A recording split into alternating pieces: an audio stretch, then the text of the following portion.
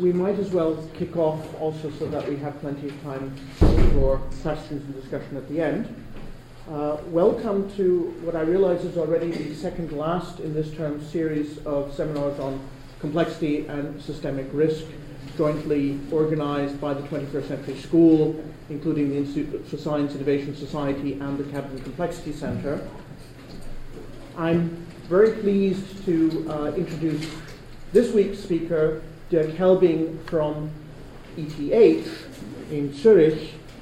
Dirk is, as some of our previous speakers, a trained physicist who has, however, gone rather far afield from perhaps how we would originally understand that subject, and is probably particularly well known for the work he has done, which has caught also a lot of public attention on pedestrian traffic flow. And traffic flow not just among pedestrians, but also among cars, traffic flows in biological systems and at a very broad range of scales. Dirk was involved in a project which was one of the original links to our group in Oxford called MMComNet that was looking at measuring and modeling complex networks across domains. And that was a 3-year project that came to conclusion in early 2009 and was the original connection between our groups. I don't want to take up much more time, and I want to give maximal time to Dirk for his talk and also to you for your questions. So I'm sure we'll hear lots of interesting things on cooperation, norms, and conflict towards simulating the foundations of society. Dirk. Yes, first of all, I'd like to thank for the invitation. I'm very happy to speak here.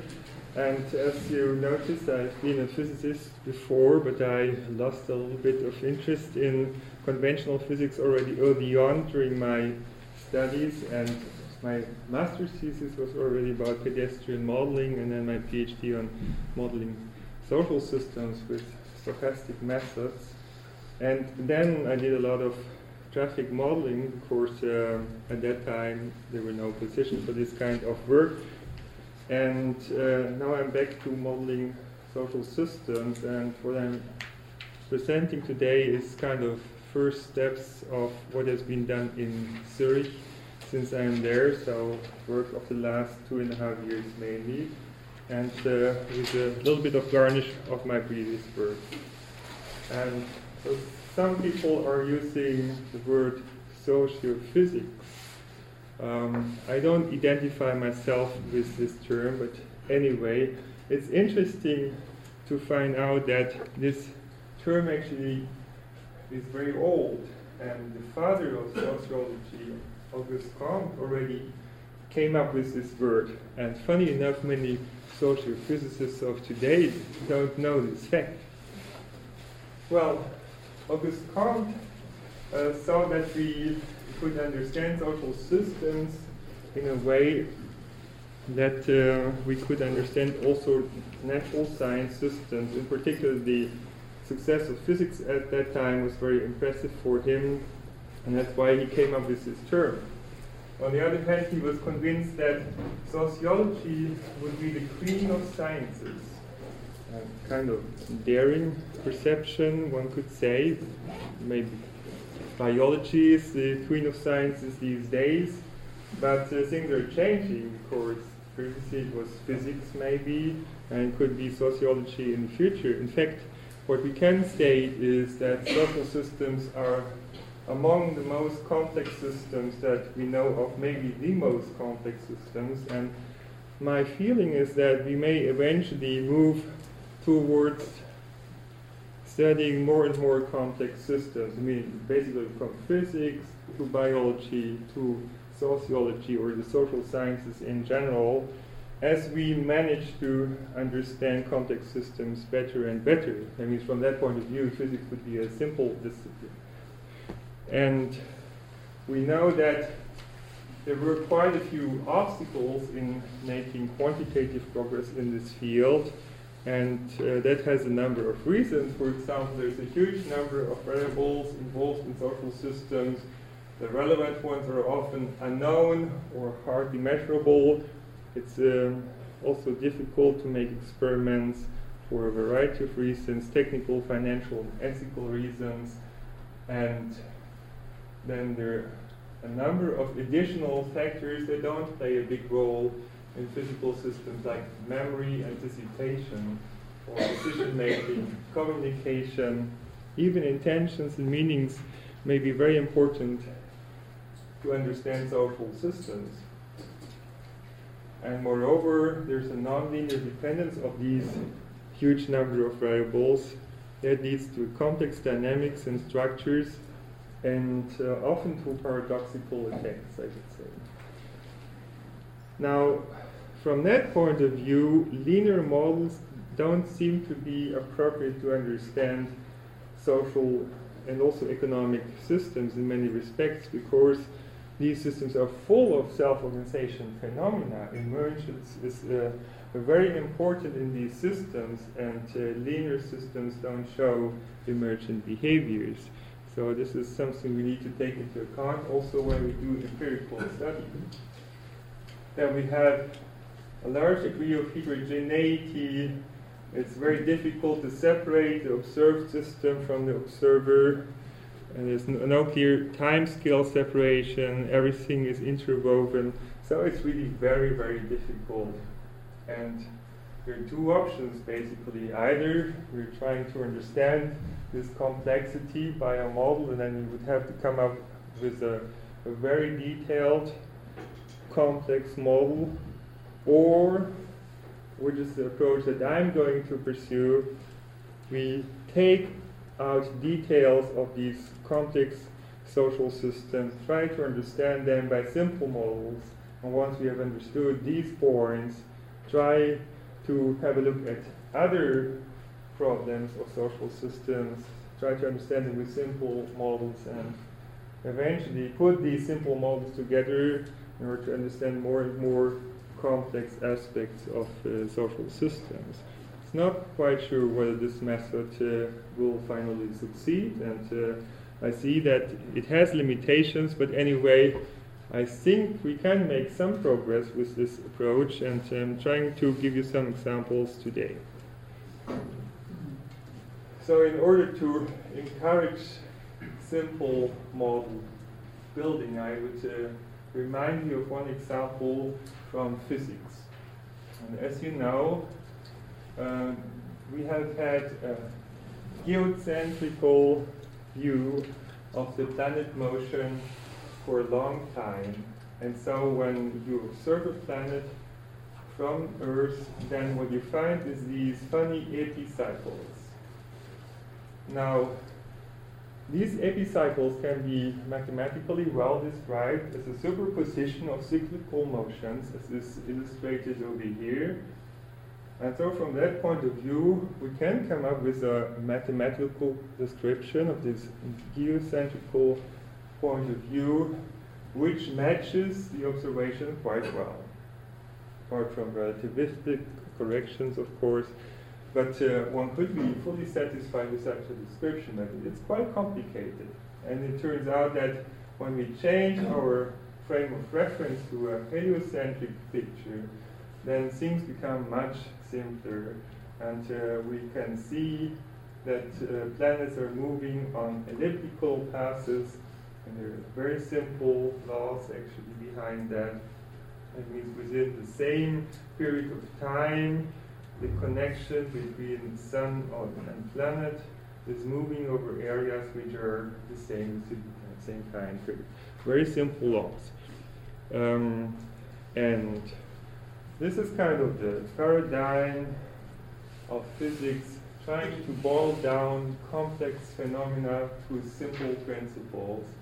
And these phenomena can be quite complex. These are measurements over here from the accelerator, which is close, I think, to Geneva. And one wouldn't think that there's a simple model behind these quite complicated looking patterns. But it appears so far that we can understand these patterns based on elementary particles. That means the composition of matter from a number of particles and a few kinds of interactions only. And the question is, could, in principle, a similar approach be taken in the social sciences, could we make progress over there, and what degree of abstraction is needed. And in order to encourage your intuition, I like to perform a small multidisciplinary experiment. So I would like to ask a natural scientist, my name is Mark, to come in front, and also like to ask social scientist Peter to join. This is the danger of collaborations.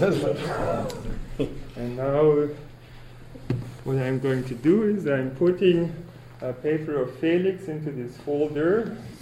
I will weight the scientific, determine the scientific weight of this, and I have a piece of empty paper, right? And now the question is, which one will arrive more quickly at the floor when I drop them at the same point in time? In air or a vacuum?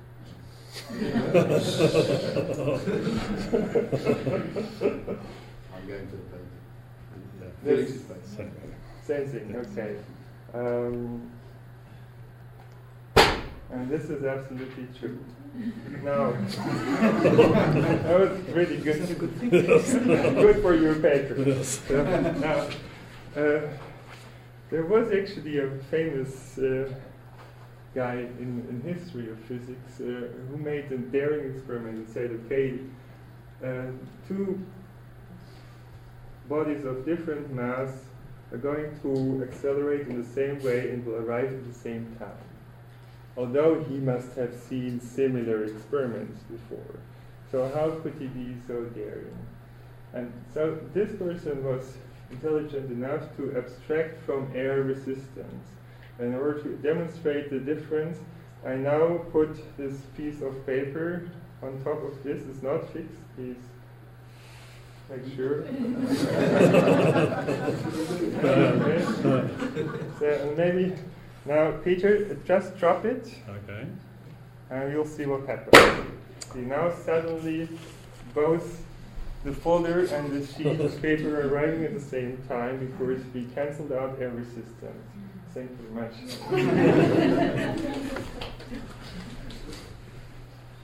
So the question is, perfect harmony between natural sciences and social sciences. The question is, how can we transfer it to the social sciences? And you may be aware that there are very different points of view. So some people prefer to have very detailed models, narratives, and others prefer to have simplistic models with a few parameters only. And usually these people don't like each other too much. And there are other people who say, okay, mathematics is of no use in the social sciences. It's just not an appropriate tool. Now, I don't want to interfere so much into this different point of views. And here are two quotes. One says, all models are wrong, but some are useful. And the hope is that I can show you some useful ones today. And other people say, if you didn't grow it, I mean, if you couldn't simulate it in your computer, you didn't explain it. Here is one of the systems I've been studying for quite some time. And I will show you an observation that you can make in many cities, actually. As you can see over here, there is some order in the system. People are organizing in lanes of uniform walking direction. We call this lane formation. And it reduces the number of obstructive interactions. It increases the efficiency of the system. Somehow it appears to be something like collective intelligence almost. For sure, it's a self-organized phenomenon, and it can be very easily understood by computer simulations based on very simple models. And this is a simulation with a so-called social force model. People or particles, whatever, are entering at random positions over here, and after a short time you see that lanes of uniform walking direction are forming, based just on local interaction. What we're assuming is that people are trying to arrive at the other side of the corridor, they have some repulsive interactions, and that's it. There's no preference for the left-hand side, no preference for the right-hand side. Very simple model. Obviously, there's some symmetry breaking going on over here, and some structure formation, and everything is based on self-organization. So, in some sense, a behavioral convention is established over here. There's some tendency of institutionalization, and that's quite interesting, and I think we can learn from these kinds of systems quite a lot. Now, in economics, we call these kind of phenomena invisible hand kind of phenomena. And so it's interesting to ask, does self-organization always work? Does it lead to good results always? Now, after the financial crisis, one may be skeptical about it, and in fact, we also find in pedestrian crowds that when the density becomes too extreme, then there's still self-organization, but not a favorable one. What happens, in fact, is that we have a transition from smooth pedestrian flows to something which could be called a stop-and-go flow, as you can see over here.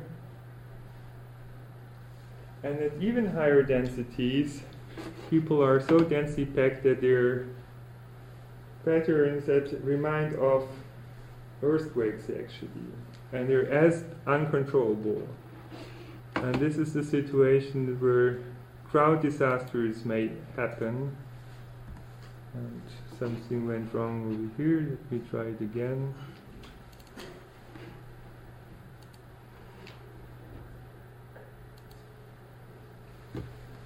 So this is actually the area where the crowd disaster started during the Hajj a couple of years ago. You can see that people are tumbling around because they cannot control their motion. They're squeezed in between other people, and very difficult to keep yourself on the feet over here. So we have three different kinds of collective patterns of motion. We have transitions between these system behaviors. And this is very interesting, and of course it's interesting and important to understand this in terms of models, and also to derive from that methods to prevent things happening that we don't want to happen, like crowd disasters, for example. And actually, in this case, the scientific understanding contributed quite a lot to the safety of the Hajj. And today, however, I'd like to focus on evolutionary game theory, how spatial interactions, migration, social inequality, globalization, heterogeneous preferences can change the world in surprising ways. Now, before I showed you a computer simulation of pedestrians where assumed symmetry with respect to the left-hand side and the right-hand side. In fact, however, there is a preference for one side, as can be observed in every country, I think.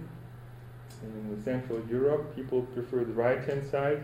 I'm not quite sure how the situation is in Great Britain. I've observed in Oxford Street that people stay on the right while cars drive on the left. I'm not sure it's everywhere the same. You could tell me afterwards. But anyway, why is this? And is it something which is biologically determined, or is it something which is determined by car traffic or not? And it seems there's all sorts of combination between the driving side and the walking side.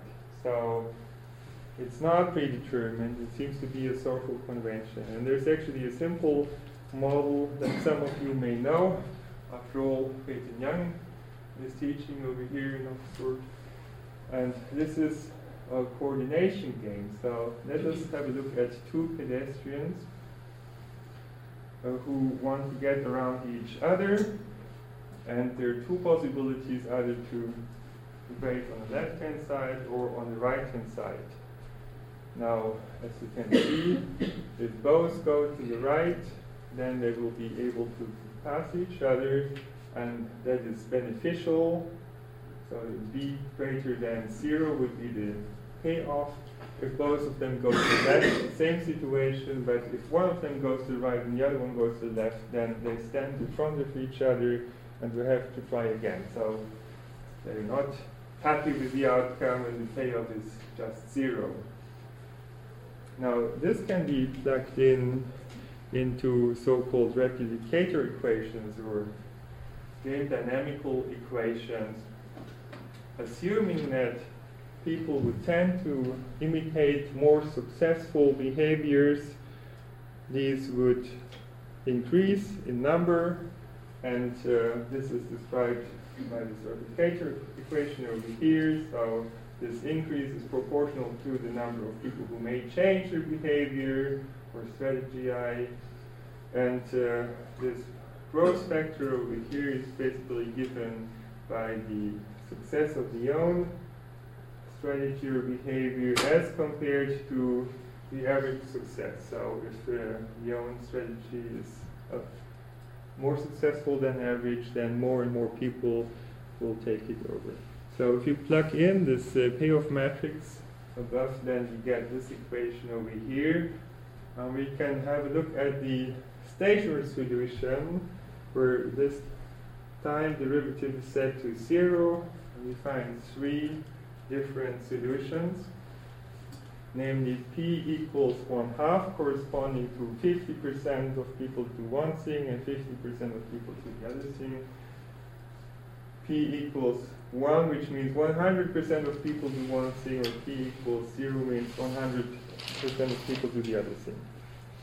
Now we would assume that in the beginning things are symmetrical, there's a 50-50 situation, but there's some fluctuation in the percentage of people going to the right or going to the left. And it turns out that this 50-50 situation is unstable fixed point. For that reason, the system goes away from that solution. Sooner or later, it ends up in one of those stable fixed points. That means everybody will end up doing the same, and that's why we have a social convention, preferring the right-hand side in Central Europe, for example. There are other examples for social conventions, of course, and actually I've done that already during my master or diploma thesis. Now, we'll stick to this kind of games, 2-person games, but you'll change the payoff matrix now. And those of you who study economics or social sciences probably know the prisoner's dilemma. And in that prisoner's dilemma, I'm just summarizing facts for those who are from a different background. We have again 2 different behavioral options. One is to cooperate, and the other one is to defect. And now the payoffs are chosen in a way that makes it a dilemma. That means it's risky to cooperate and it's tempting not to cooperate. It means to defect or to free ride. And this is kind of a paradigm for many situations that we face in social systems. Now what this game predicts, if we plug in this payoff matrix into the same replicator equation, then what we get is that 100% of people will end up defecting or free riding. And that has been called also the tragedy of the commons.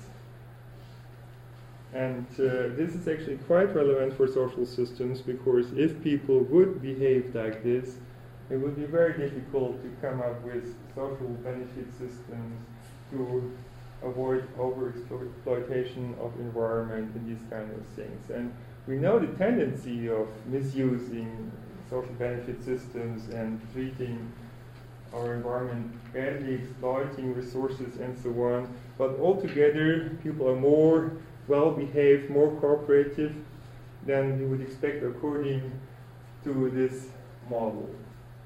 And we can also measure that in experiments. And the question is, why is that? This is kind of the fundamental question of the social sciences, or of society at whole. Why do we cooperate, assuming that we would be selfish why do we cooperate? Because that is the basis of our society.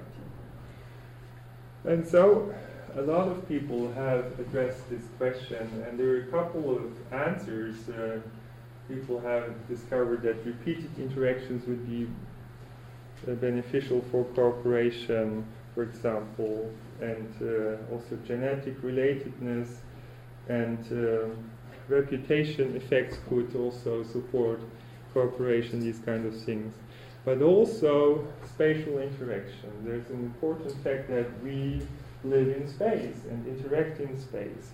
And Novak and May early on came up with a generalization of the prisoner's dilemma to a spatial setting, and here's a simulation.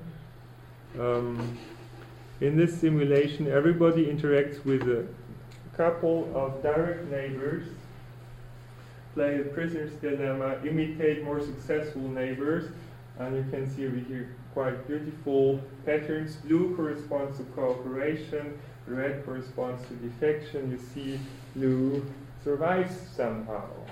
I'm not talking about the dynamical patterns at the moment, but that means that the sheer fact of spatial interaction can dramatically change the outcome. And it also means that now the representative agent approach, according to which a person's behavior can be described as a reaction to an average behavior, cannot be applied. Otherwise, we would end up with the tragedy of the commons, and we don't do so in this spatial setting. So considering the spatial setting is very important, and questions also some of the models that are widespread in economics. Now I did another thing, I think around the year 2000, I was studying success-driven motion in space, and assumed there would be two kinds of people, two subpopulations. They wouldn't change or couldn't change, but they would interact in a way that could be described by a payoff matrix. And again, people would tend towards options, and in this case towards locations, that promise to give a better payoff. And now what we find here is that starting off with a uniform distribution in space, we would not necessarily stay with the uniform distribution of these two populations.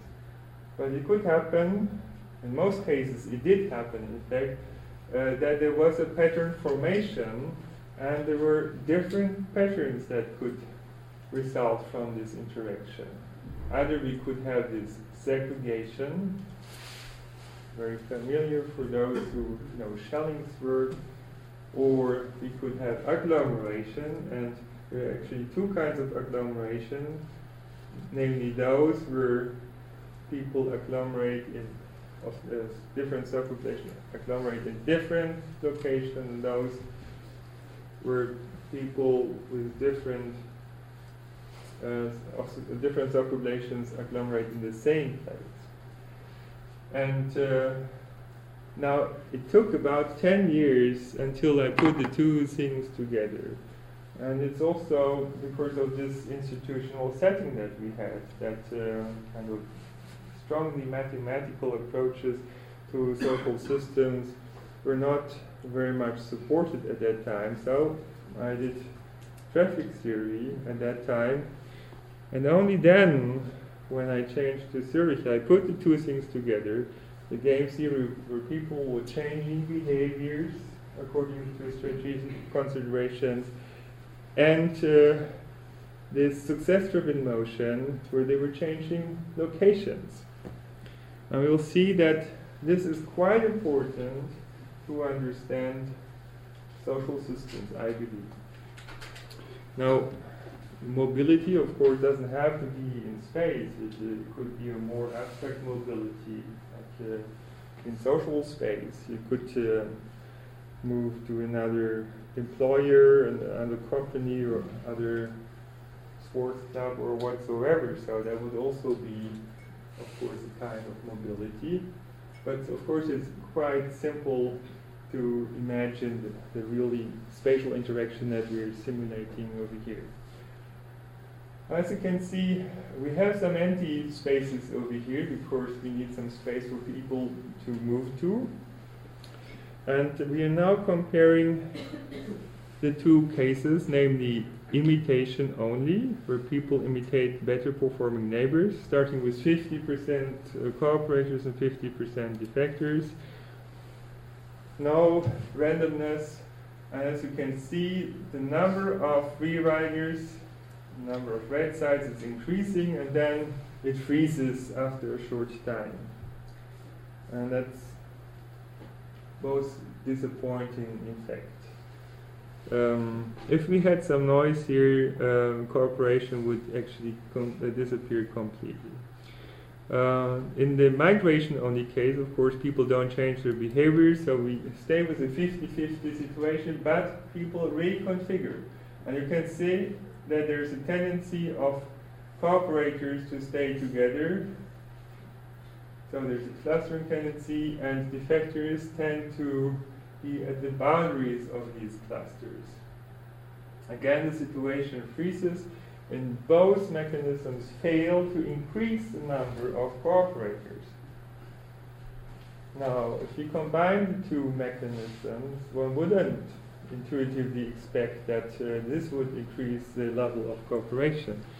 But very surprisingly, it does in a quite dramatic way, as you can see over here. So now we have a majority of cooperators after a short time.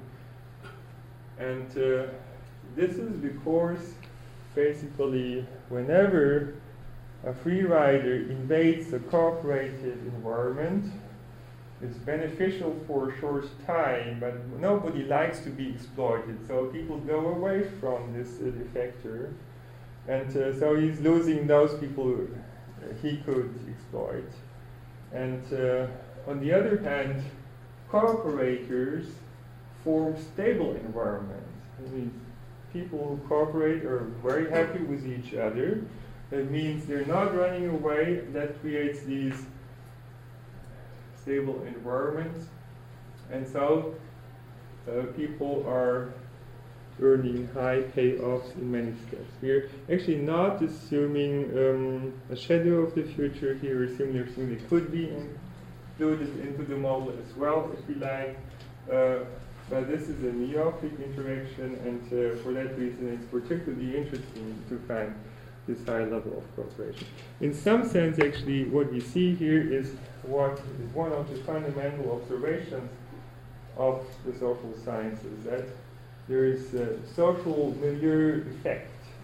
That means our behavior is very much influenced by our social environment. And here we see the feedback between the two. So, of course, we're also influencing our social environment. So everybody is contributing to it, but through the interaction with our neighbors, it feeds back to us, and that can eventually create these stabilizing clusters. And there's another point. These social environments survive for a long time. They stay much longer than an individual contributes to them. So people are moving in and out and in and out and so on and so on. But these clusters stay for a long time. All of this is well known from social systems. It comes out in a very natural way without having to put it into the model. And things are even more astonishing. Now we're adding randomness to the system. Randomness usually would destroy patterns. I would think it's disturbing cooperation. So this is actually also what happens if we don't consider migration. If we only look at imitation in the spatial person's dilemma, this time with randomness, random strategy changes, and we see that starting off with a situation where everybody cooperates in the beginning, we end up with a very sad situation where everybody free rides in the end. So everybody cheats, and not a very nice world that we would end up with. The same situation occurs if we don't have strategy mutations, but mutations of the location. So sometimes people now in that simulation over here are making long distance moves, random moves.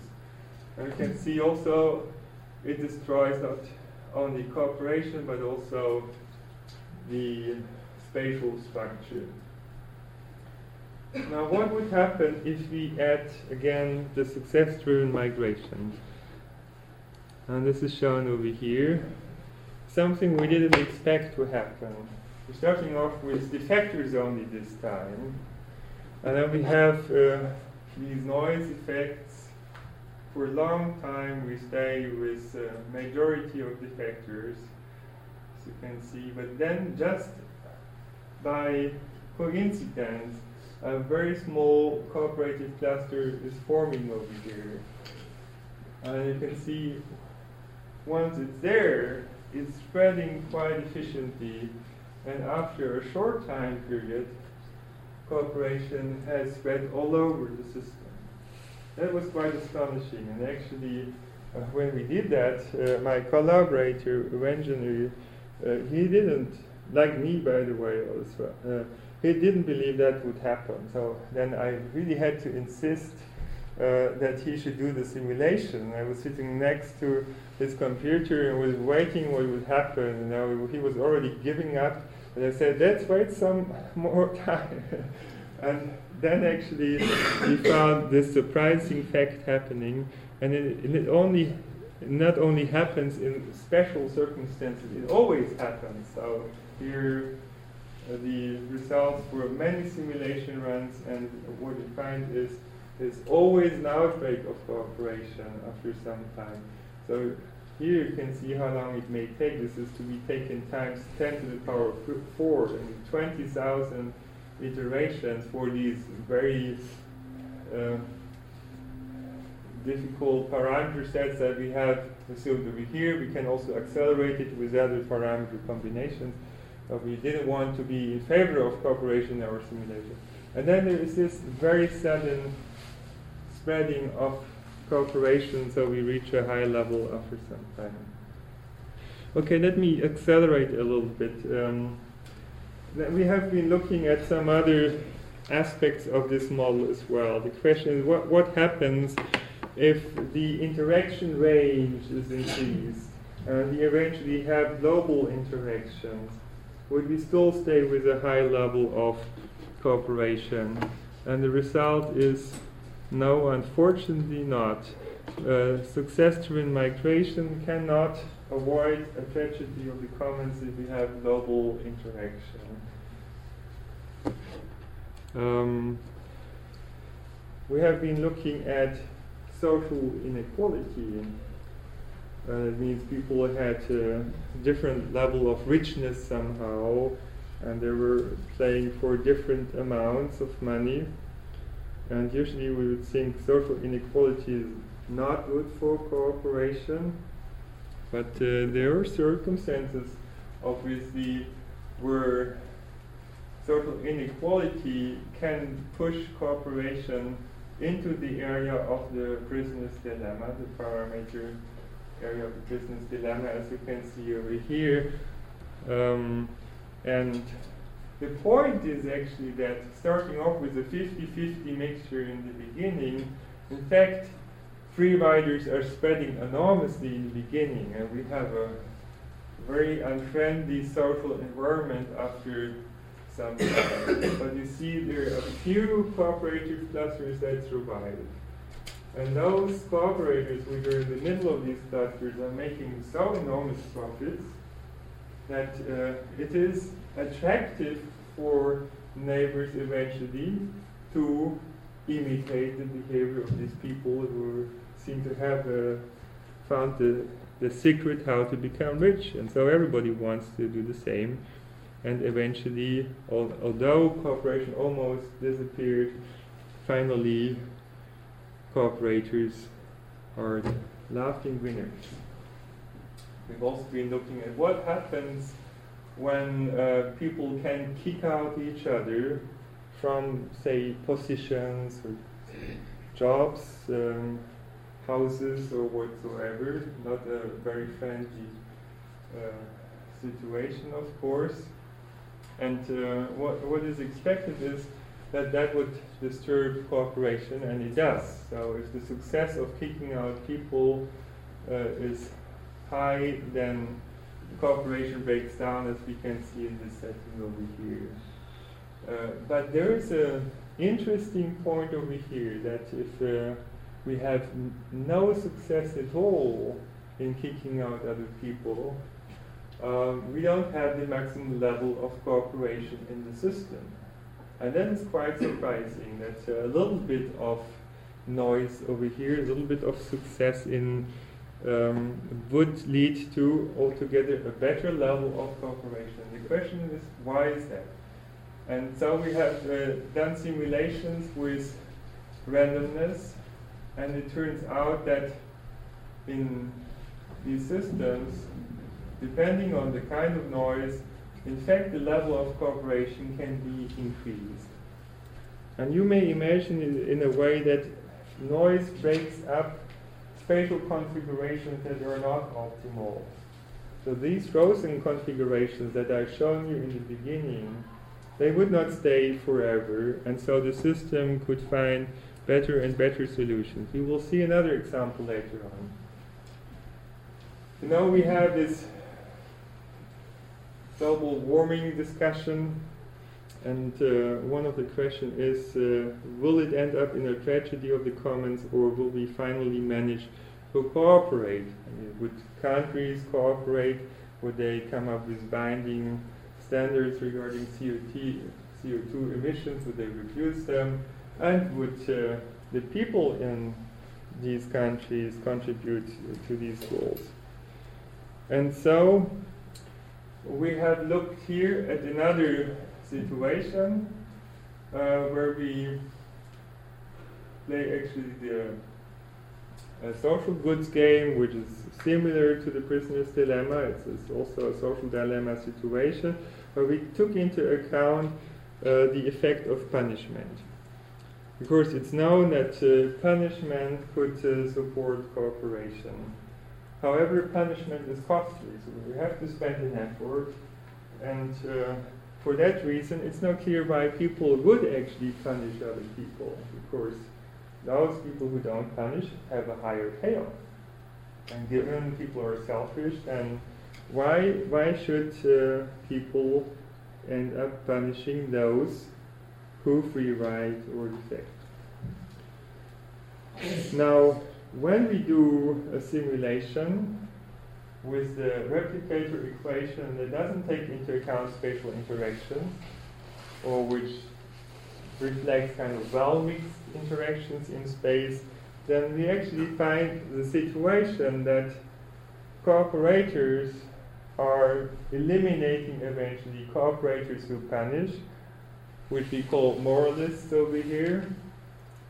And once these moralists, the cooperators who do punish, once they're eliminated, then the defectors can spread at the cost of the cooperators. So it's kind of a real tragedy that the cooperators are eliminating their friends and finally are eliminated by defectors.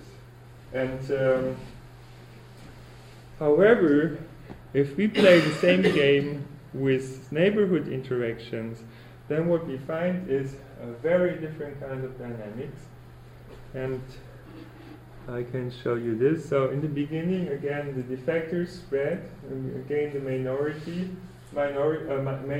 but as you can see over here, eventually blue, which corresponds to cooperators, take over, and finally it's the moralists, the cooperators who punish, who have the majority. And this is because in a spatial setting, cooperators and moralists are not competing directly with each other. They're actually separated, as you can see, by the defectors. And the point is that the moralists can overcome the defectors, and the defectors can overcome the cooperators. So in the end, by this interaction of three strategies, together with the agglomeration and segregation in space, moralists can take over in situations but they couldn't do so without spatial interactions. There are very interesting other phenomena in this game, depending on the parameter combination. So there could be an unholy symbiosis of moralists and immoralists. Just showing you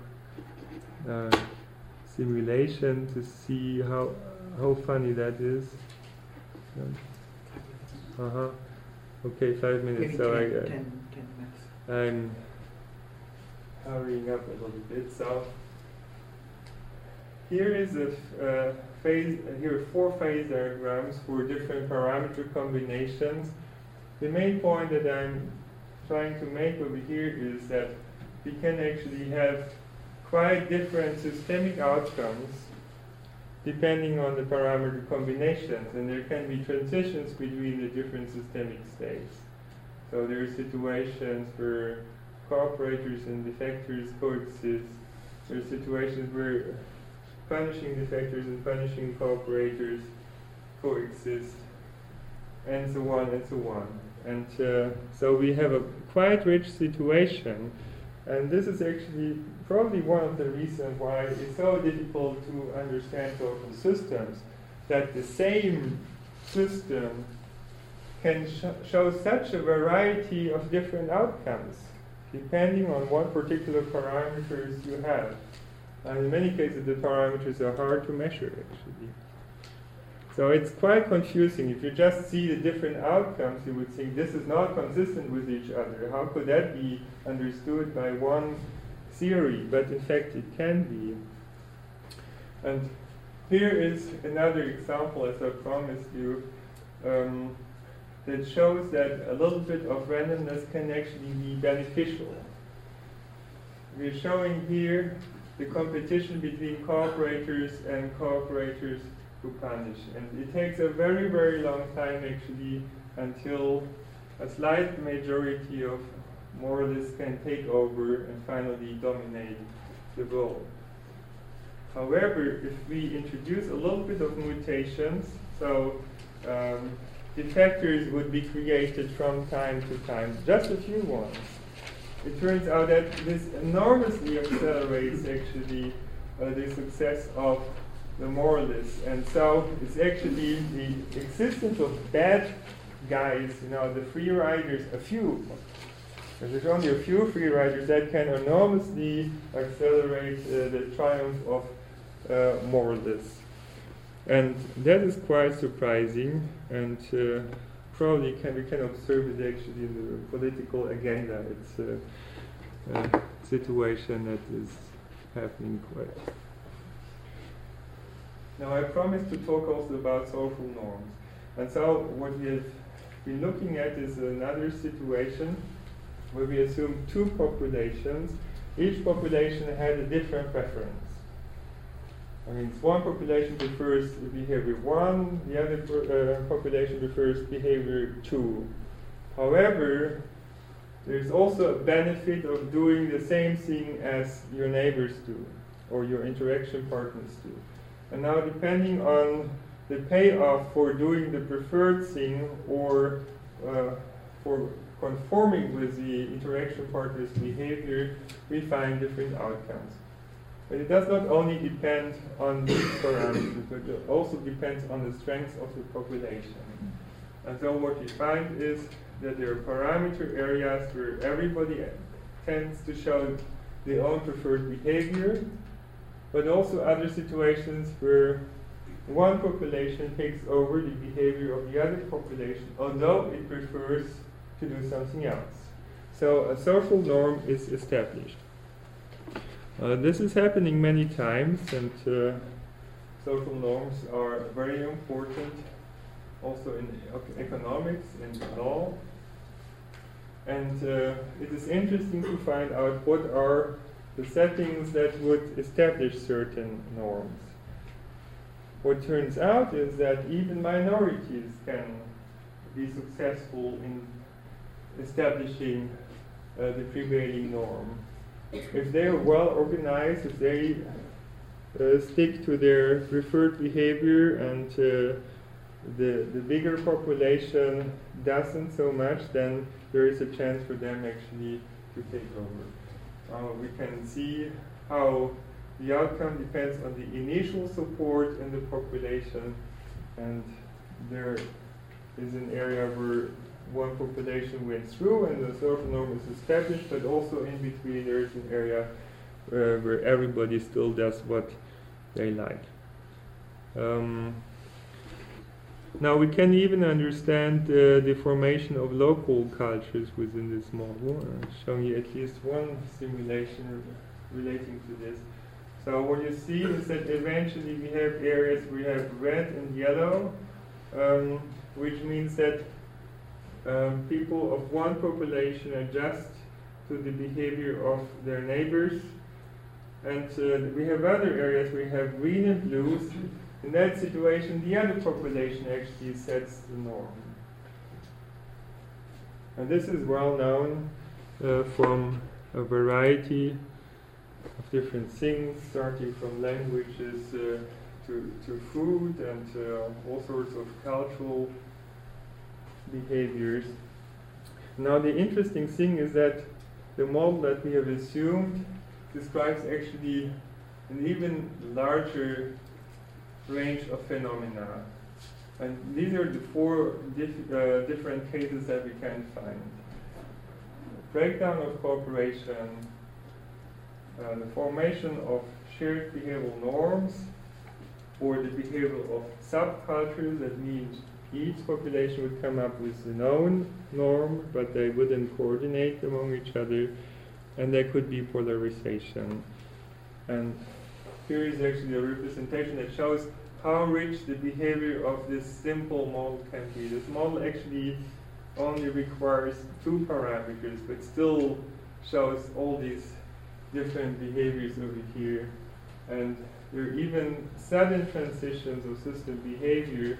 When we change a parameter only a little, the stable fixed point changes from this line to that line, so it jumps abruptly, and it may actually be a chance to understand this as a revolutionary transition.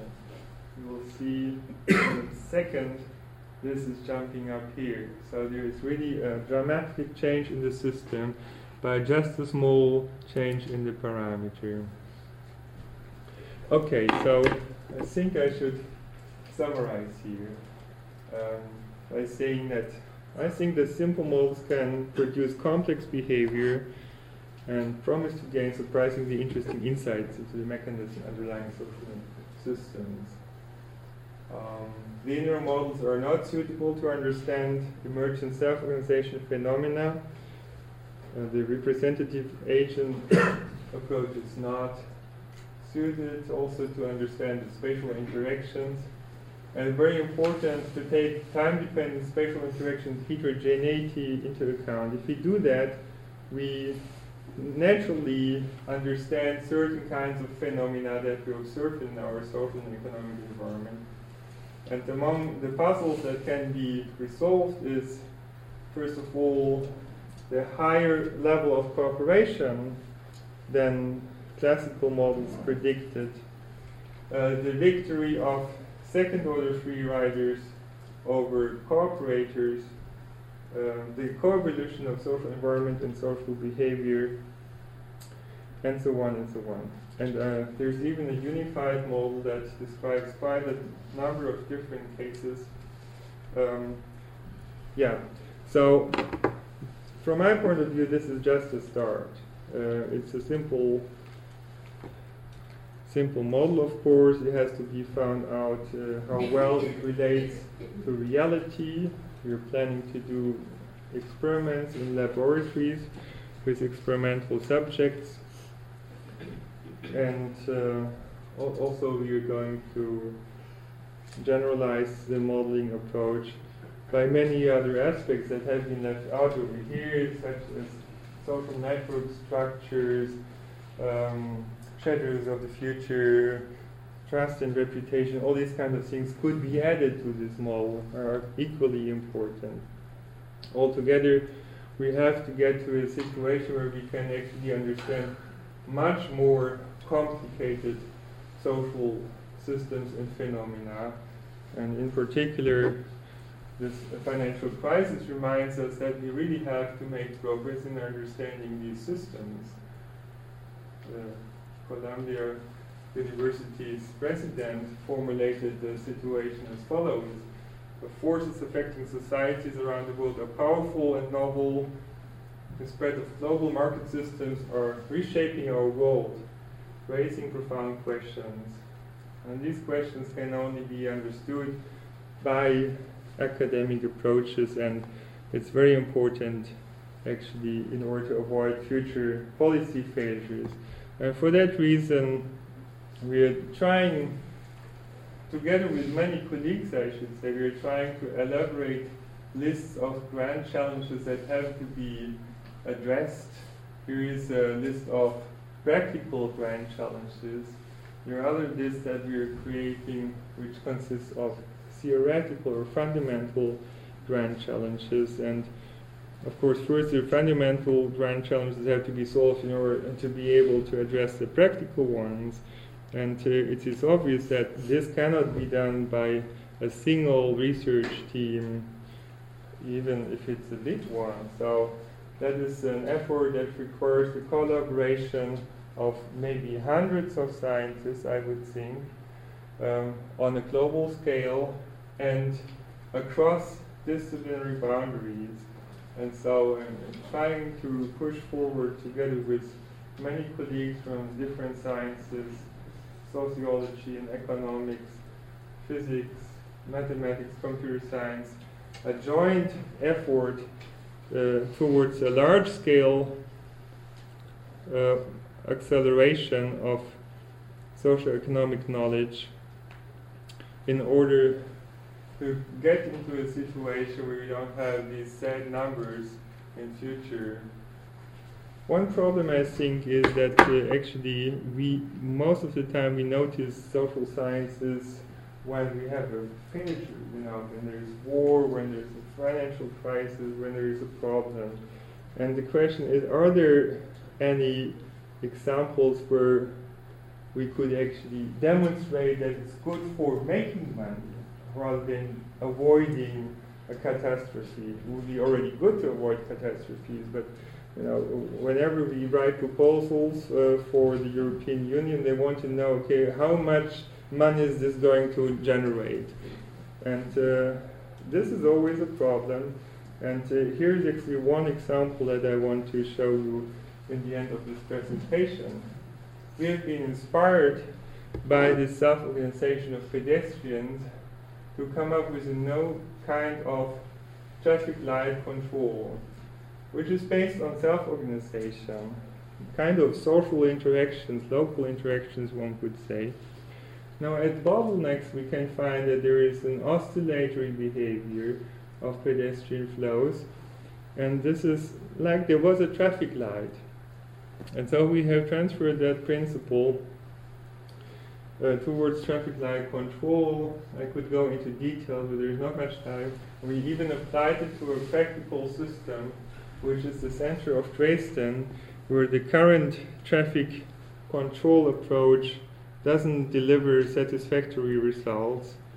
And what we find finally is that this approach can do better than the best current established approaches.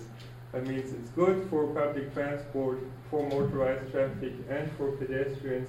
All of them have shorter waiting times based on kind of social kind of organization of the traffic system. And I think that can actually be transferred to other systems as well, including production and logistics and so on.